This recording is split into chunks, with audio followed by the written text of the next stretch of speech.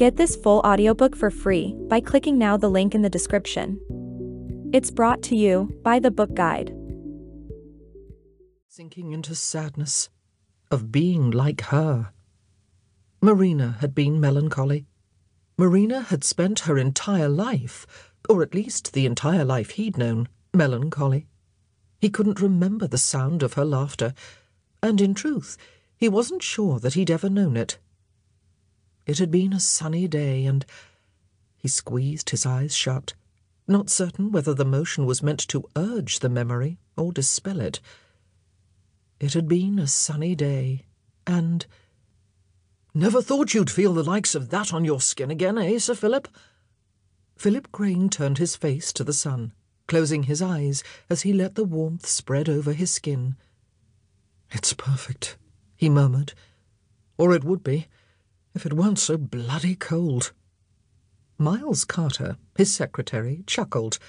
"It's not as cold as that. The lake hasn't frozen this year. Just a few patchy spots."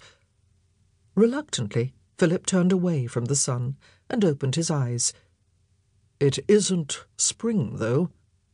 "If you were wishing for spring, sir, perhaps you should have consulted a calendar."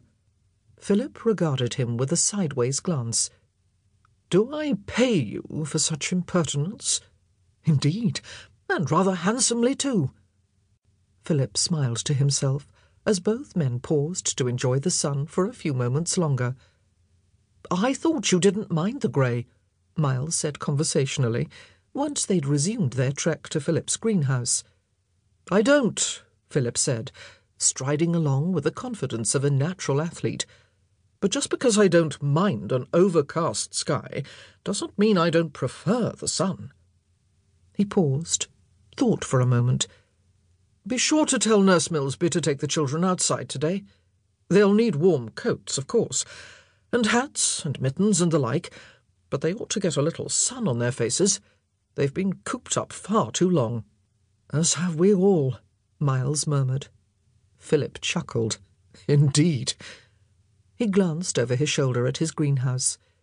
He probably ought to take care of his correspondence now, but he had some seeds he needed to sort through, and truly, there was no reason he couldn't conduct his business with Miles in an hour or so.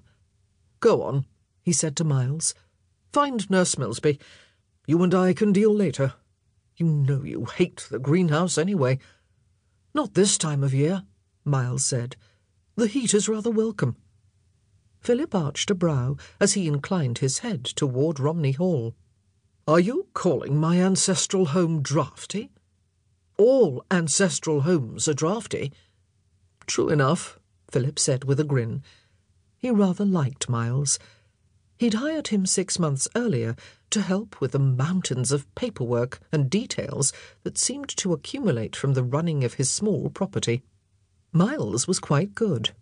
Young, but good, and his dry sense of humour was certainly welcome in a house where laughter was never in abundance. The servants would never dare joke with Philip, and Marina... Well, it went without saying that Marina did not laugh or tease. The children sometimes made Philip laugh, but that was a different sort of humour, and besides, most of the time he did not know what to say to them.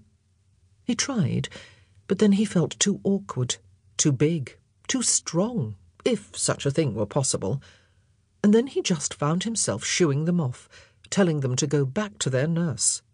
It was easier that way. "Go on, then," Philip said, sending Miles off on a task he probably should have done himself.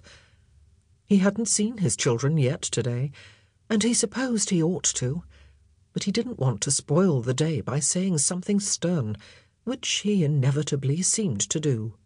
He'd find them while they were off on their nature walk with Nurse Millsby. That would be a good idea.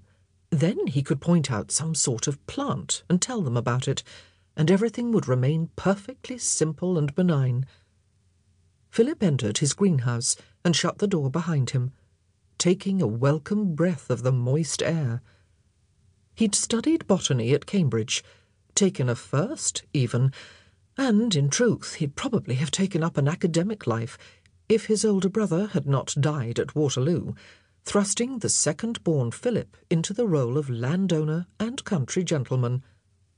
He supposed it could have been worse. He could have been landowner and city gentleman.